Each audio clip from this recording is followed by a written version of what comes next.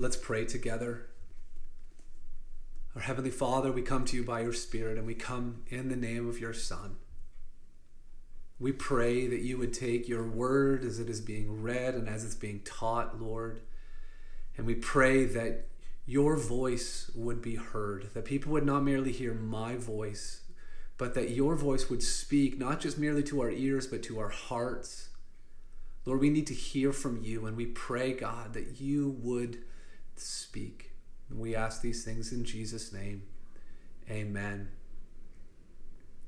Well, this has been an Easter like no other. Normally, we'd be getting ready for large meals together with our extended family, but aunts and uncles and nieces and nephews and grandparents and grandchildren are only able to connect over video chat at this time. This is also a weekend where we normally have an extended break, a little bit of rest at home from work and from school, and yet work and school for most of us have already come home.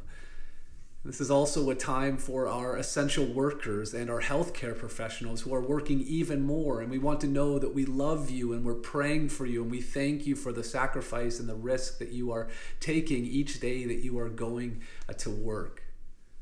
Our culture has really been confronted with the reality of death. Death is not something that we like to talk about. It's something that we often push to the periphery of our consciousness. We try to avoid it. It's seen in the way our culture tries to limit the appearance or the effects of aging. We use cosmetics to cover up getting older. We try to eat healthy and exercise to somehow prevent or prolong the process of aging. We're not comfortable with death, but the staggering statistics coming out of Italy and the horrific images in Ecuador are ways in which we just can't escape this reality that people are dying and that all of us one day will die. One of the things about this virus is that it is affecting all nations, all cultures, all walks of life, and death in general affects all of us. It's the great leveler of all humankind. We've been in a series in our church called Death Defeated. For the last 18 months or so, we've been going through one of the 4 biographies that are in the New Testament that describe the life of Jesus. And most biographies end when the subject dies. That's when you know you've come to the end of someone's biography, the end of the story. But in Jesus' biographies, it doesn't end with his death. Jesus dies in chapter 19, but in John's gospel, in this biography, there's still a chapter 20 and a chapter 21. In some biographies, you might have an afterword or an epilogue or some closing reflections to sort of sum up the person's life. But in most biographies, and just about every biography, the story stops when the person dies. Not so with Jesus of Nazareth. You see, when Jesus died, that was not the end of his story. And I want you to understand that. And that's what we're going to be looking at this morning, is that Jesus' life and his story did not end with his death. And as soon as we understand that, we can learn and embrace, and it can be true of us, that our story does not need to end with death. And so turn with me in your Bibles to John chapter 20. The story begins with a woman walking in the dark early in the morning. Her name is Mary Magdalene in verse 1, and she comes to the tomb. And Pastor Chris on Good Friday described what these tombs were like, these caves that were carved into the rock with a large stone in front of it. This is the kind of tomb that Jesus was buried in. And she sees in verse 1 that the stone had been taken away from the tomb. You see, Jesus' story is not over. Jesus has defeated death. If you're taking notes today, you can jot this down, that Jesus has conquered the grave. Jesus has conquered the grave. This all happens on the first day of the week. Jesus was crucified on a Friday. We call it Good Friday. In those days, it would have been called the Day of Preparation. Friday was the day to get prepared before Saturday, which was the Sabbath, the day of rest. You got all of your work done on the day of preparation so that you could rest. So Jesus was crucified on the Friday, Saturday went past, the day of rest, and now early on the first day of the week, what we call Sunday, Mary Magdalene and other women, they're not mentioned here in the Gospel of John because the spotlight is on Mary. These other women are now going to the tomb to complete the burial process, preparing Christ's body for what they thought was going to be a permanent burial. They thought Jesus' story had come to an end. But when they realize that the stone has been rolled away, Mary runs back. In verse 2, she ran and went to Simon Peter and to the other disciple whom Jesus loved. That's John. That's the one who is narrating this story. He refers to himself anonymously as the disciple whom Jesus loved. And she says, you can tell she was with other people because she says to them, they have taken the Lord out of the tomb, and we do not know where they have laid him. Notice how Mary has already made some conclusions about what has taken place. She's come up with a rational explanation to describe the events, what she has witnessed. She has seen that the tomb has been opened, and so she's using logic, she's using reason, she's using observation, she's using all of the different faculties that we would use in trying to describe reality. So she says, someone must have taken the body of Jesus. That's her rational explanation.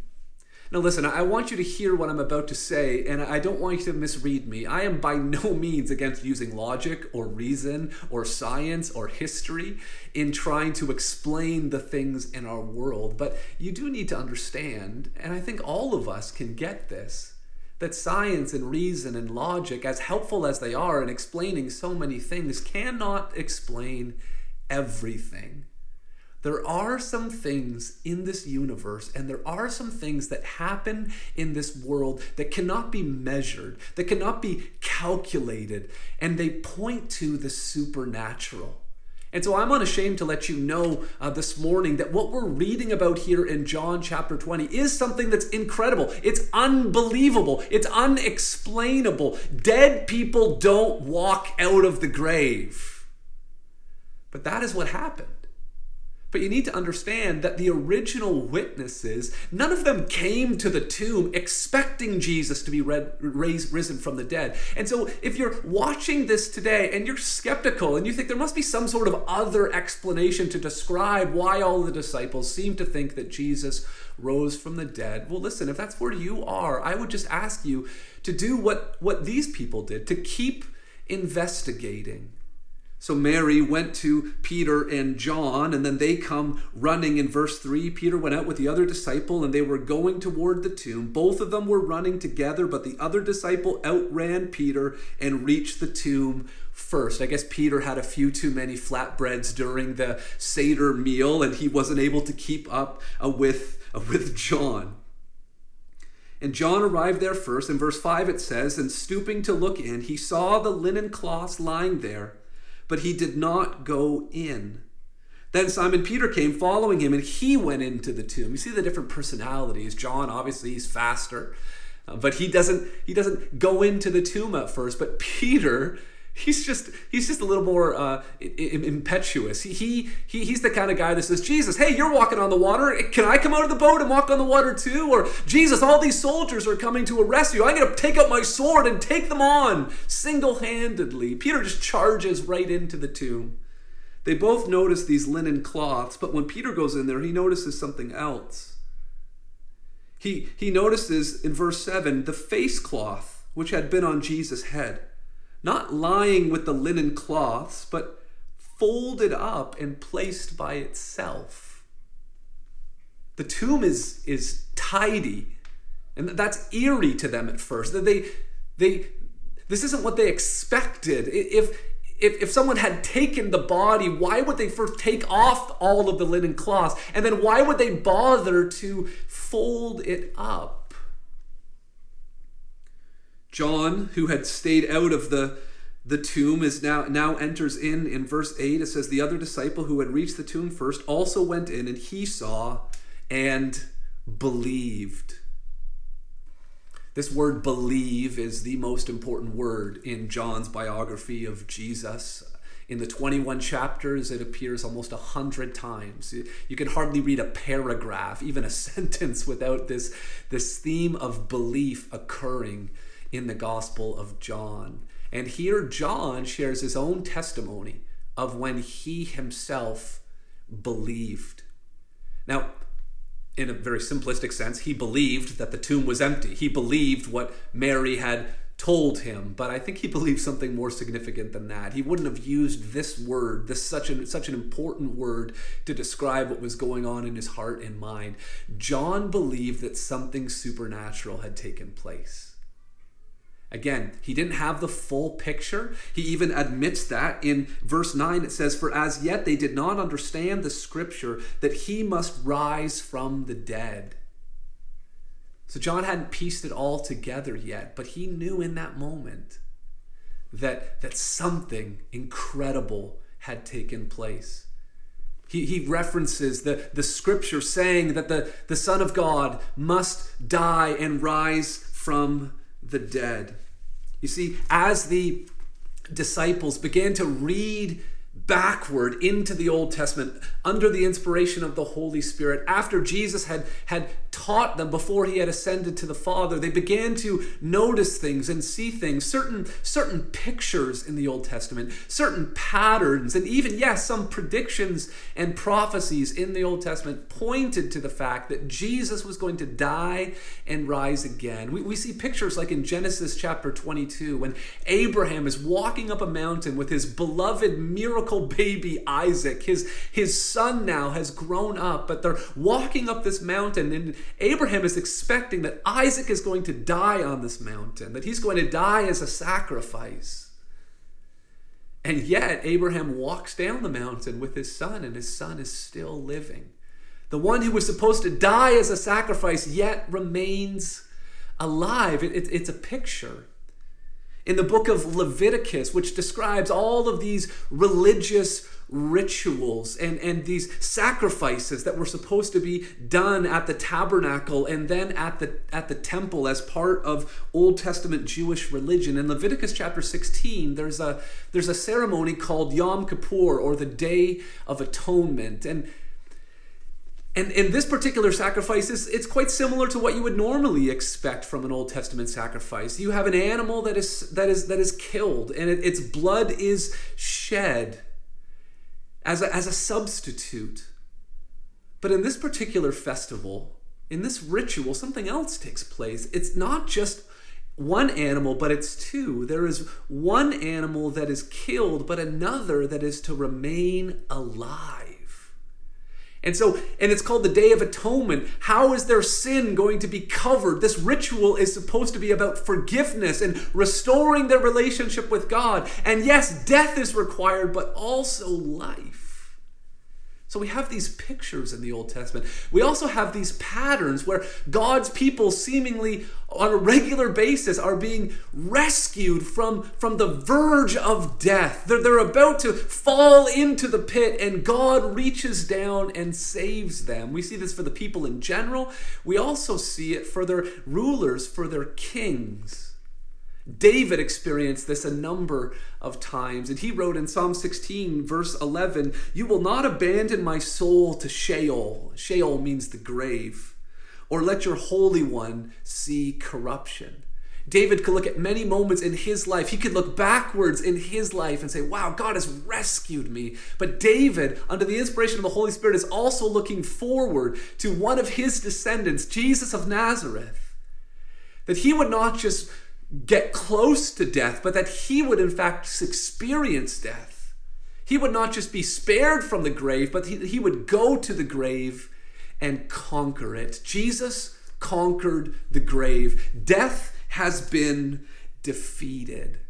And then perhaps most clearly, not just a picture, not just a pattern, but also a prophecy and a prediction is found in Isaiah chapter 53. Isaiah 53 with eerie clarity. Hundreds of years before Jesus walked the earth, predicts the way in which he would die and why he would die. And at the end of this prophecy, it says, "Yet it was the will of the Lord to crush him." It was all part of God's plan. He has put him to grief. But when his soul makes an offering, when his life is poured out as an offering, as a sacrifice, when he dies, death will not be the end. The offering is made for guilt. It says, "He shall see his offspring, and he shall prolong his days." This one who is going to die, who is led to the slaughter like a sheep, he is going to have his days prolonged. It goes on to say that he shall divide his spoil with the strong. This one who is to die, it is to be victorious. The spoils of victory are being divided among the strong. It says, because he poured out his soul to death. Well, which one is it? How can he be victorious and be receiving all of this spoil of victory and yet also simultaneously being the one who poured out his soul to death? Jesus Christ suffered and died. He poured out his soul to death, but it was also a victory. By dying, he defeated death. So there is something supernatural here. Jesus conquered the grave. Also make note of this, that he calls us by name. Verse 10 says, "Then the disciples went back to their homes, but Mary stood, weeping outside the tomb. And as she wept, she stooped to look into the tomb." We're told that John believed in this moment, but Mary doesn't. Mary doesn't still understand. She's still grieving. She's still weeping. And this is encouraging to us. Maybe you have a family member that believes in Jesus and you just don't really understand why. Maybe they're sitting right beside you right now. Or maybe you have a friend or a coworker who sent you this link and you're watching it on your couch right now and you don't understand why this other person believes in Jesus. Well, I would encourage you just to do what Mary is doing. She still doesn't understand. She's still grieving. She's still weeping, but she's still exploring. She's still examining. She's still researching. She lingers at the tomb, and that is where she hears God call her name. In verse 12, it says that she saw two angels in white sitting where the body of Jesus had lain, one at the head and one at the feet. They said to her, "Woman, why are you weeping?" She said to them, "They have taken away my Lord, and I do not know where they have laid him." She says the same thing she said to the disciples in verse 2. She is looking for a dead Jesus, someone who's been laid down. That's her explanation for what has taken place. Also notice that she's not taken aback at all with the fact that there's now two angels in the tomb. Peter and John never said anything about no angels when they came out of the tomb. And now there's some angels there. And most people in the Bible, when they encounter angels, they're afraid, they're terrified. The first words out of angels' mouths normally is, "Do not be afraid." But Mary, perhaps that she's so overcome with grief, she can't even think or fathom really what is taking place here. She sees these two angels and she answers their question. She says, "I don't know where Jesus' body is. That is why I am weeping." Verse 14 says, having said this, she turned around and saw Jesus standing, but she did not know that it was Jesus. You see, Mary was looking for a Jesus that was lying down, a Jesus that was dead. She had no category for a Jesus that was standing, for a Jesus that was alive. But this is the Jesus that has appeared to her. There was something about the resurrection body of Jesus Christ that at certain times people didn't recognize that it was him. There's some disciples in Luke 24. They're walking along a road. They're on their way to a city called Emmaus, and they start walking with this stranger, and they don't realize until the end of the conversation, all of this time they had been walking with Jesus. And in John 21, the disciples are out in a boat and someone calls to them from shore, and it's Jesus, but they don't know that it's him at first. And that's what seems to be happening here as well. Jesus asks her the same question in verse 15. "Woman, why are you weeping? Whom are you seeking?" Jesus is almost lovingly and in a sense, in kind of a way, playfully drawing her along with the question that the angels asked. Why are you weeping? But then, whom are you seeking? Jesus knows who she's seeking. It's almost like he's planned the special surprise party for the milestone birthday, and everyone is inside on the other side of the door in the room ready to shout surprise, and Jesus is just delighting in this moment as he's about to open the door and show who he truly is. "Whom are you seeking?" he asks. Supposing him to be the gardener, it says in verse 15, she said to him, "Sir, if you have carried him away, tell me where you have laid him." Again, there's just so much dramatic irony. There's so much tension building here. But don't miss the fact that she mistook him for the gardener. Pastor Chris mentioned on a Good Friday that the important symbolism of gardens in the Bible, particularly at the beginning of the Bible. You see, what we see with the resurrection of Jesus is Jesus beginning to make everything wrong right. And it's happening in a garden. But everything began to fall apart. Everything went wrong in the garden. The first man was a gardener. Before Eve was created, God created Adam and put him in the garden, it says, to work it and keep it. And then a partner was created. Adam and Eve were working together in the garden. And in this garden, they were never meant to die. They were meant to live forever. There was a tree in that garden called the tree of life, and they were allowed to eat from that tree, and any tree in the garden. But there was one tree called the knowledge of good and evil. And that tree they were not allowed to eat from.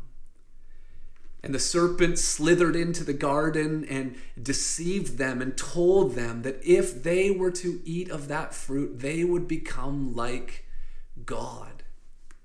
They wouldn't need to follow God's rules. They wouldn't need to look to God for their source of identity and their source of security. They would be able to do things on their own. And Adam and Eve ate from that fruit.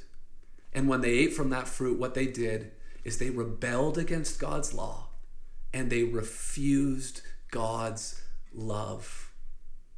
And that's when death entered into this world.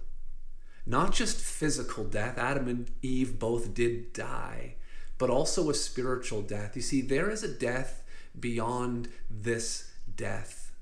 It's called hell. And there is a life beyond this life. It's called heaven. And all of that fell apart because of sin.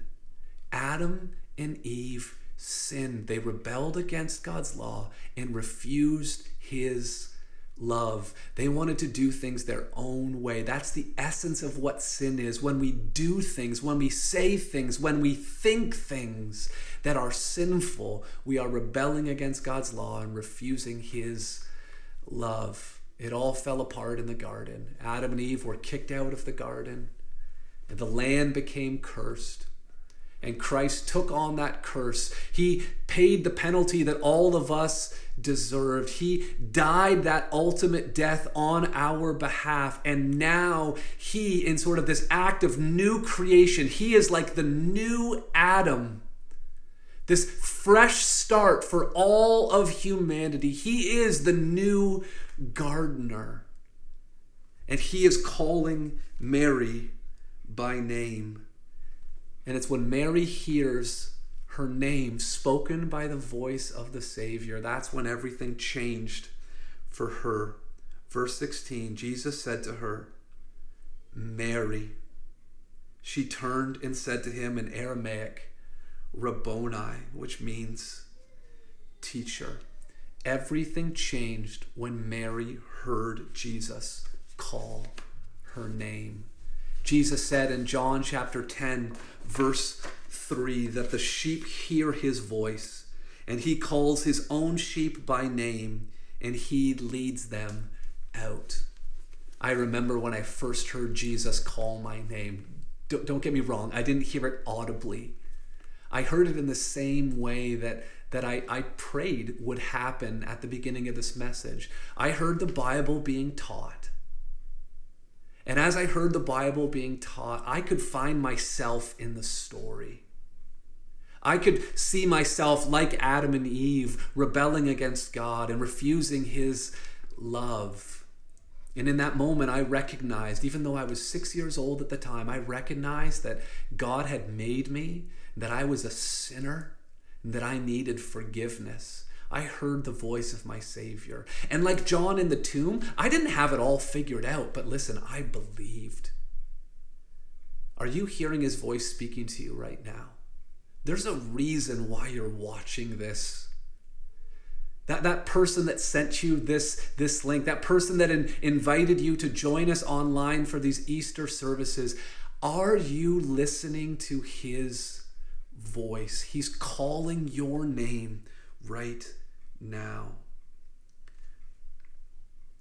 Then Jesus tells her in verse 17, "Do not cling to me, for I have not yet ascended to the Father."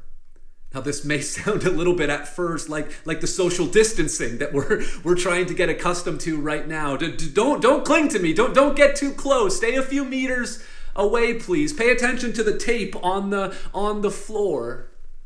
That's really not what's happening here.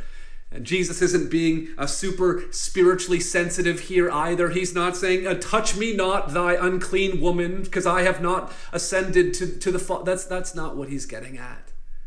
You see, Mary has a job to do. Jesus wants Mary to be his mouthpiece. Jesus wants to make it clear to Mary. She was so concerned about finding the body of Jesus, and now she has, and he's alive, and so she wants to cling to him. She wants to hug him. She wants to hold on to him. But Jesus is saying, listen, I'm going to be ascending to the Father. The way that we are going to relate to one another is a whole new way. I had talked to you and to the disciples about the coming of the Spirit, how he's going to live inside of you now. And I am going to ascend to the Father. And Jesus is also telling Mary, listen, you've got a job to do. I want you to go and share this message. I want you to tell my disciples. But look at how he refers to his disciples. He says in verse 17, "Do not cling to me, for I have not yet ascended to the Father, but go to my brothers. Say to them, I am ascending to my Father and to your Father." You see, this is where the supernatural aspect of the resurrection and the personal aspect of being called by name, this is where the two things come together. See, Jesus conquered the grave, and Jesus calls us by name. But thirdly, make note of this. Jesus considers us family. He considers us family. For the first time, he calls his disciples brothers. And Jesus has said the word Father numerous times, but in a general sense, he said the Father, or he has said my Father, but now he is saying your Father. He calls the disciples brothers. He tells Mary, you're now my sister. We're now part of the same family. Jesus is the only begotten Son of God, and yet he has made it possible for us to be called sons and daughters. Because Jesus came and died, that whoever believes in him should not perish, should not die, but receive the gift of eternal life and would be welcomed into the family of God. This incredible truth John mentioned in the very first chapter of this biography. In John chapter 1, verse 12, Jesus said, "But to all who receive him, who believe," there's that key word, who believed in his name, he gave the right to become children of God.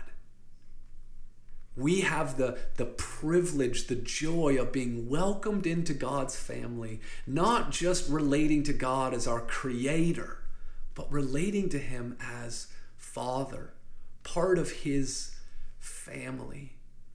God did not merely want to save us from the penalty of our sin by sending his son to die on the cross. He not only wanted to save us, he wanted to love us in a loving family relationship.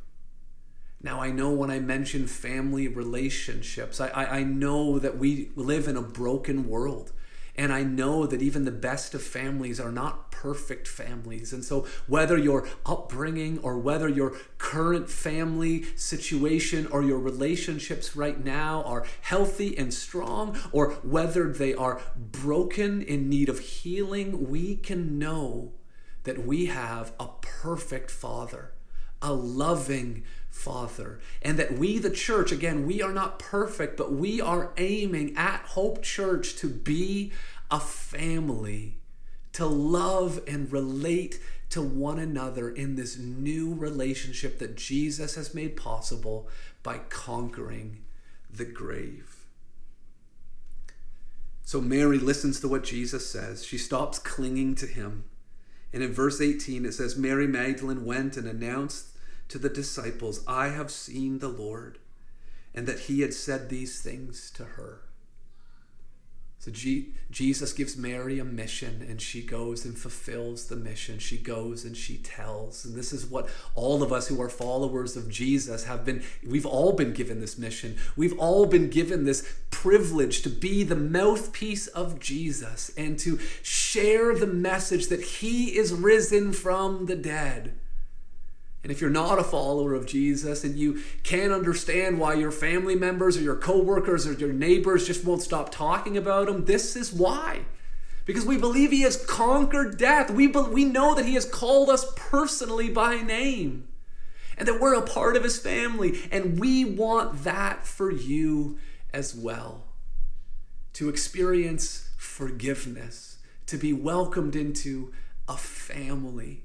That's what the message of the Bible is about. That's what the message of Easter Sunday is about. That's the message that I hope is not merely being heard in your ears with my voice, but that is being spoken to your heart with the very voice of God, that he would be calling your name.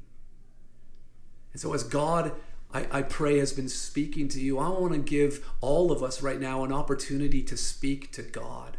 I'm going to pray right now, and I would just invite you that if what I'm praying resonates with you, I would invite you to make this prayer your prayer as well. And whether you are a follower of Jesus Christ already, these are great things to pray about and to remind ourselves of. Or whether you aren't a follower of Jesus Christ, this prayer is the step that you can take to begin that relationship, to receive his love and to become part of his family. And so let's pray together. Our Heavenly Father, we come to you in the name of Jesus. And we recognize that your Spirit is present wherever we may be right now. And Lord, I freely admit and acknowledge that I am a sinner. There are things that I have said. There are things that I have done. There are thoughts that I have entertained, Lord, let alone all of the good deeds that I have neglected to do. I am guilty of sins of commission and sins of omission. And I recognize that my sin is an act of rebellion against your benevolent rulership over my life. I have broken your law, and I have refused your love. And God, I believe that Jesus came as God in the flesh. I believe that he is the Son of God. I believe that he suffered and died on the cross for me.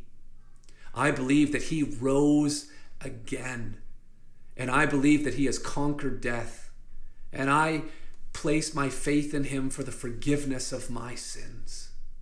And Lord, whether for the first time, Lord, or as a daily act, Lord, of commitment. Right now in this moment, I commit to follow you with everything. You sacrificed it all for me. Lord, I will live my life as a daily sacrifice for you and for your glory. God, we pray that you would be at work in our lives, in our church, Lord, in our world. We pray these things in Jesus' name. Amen.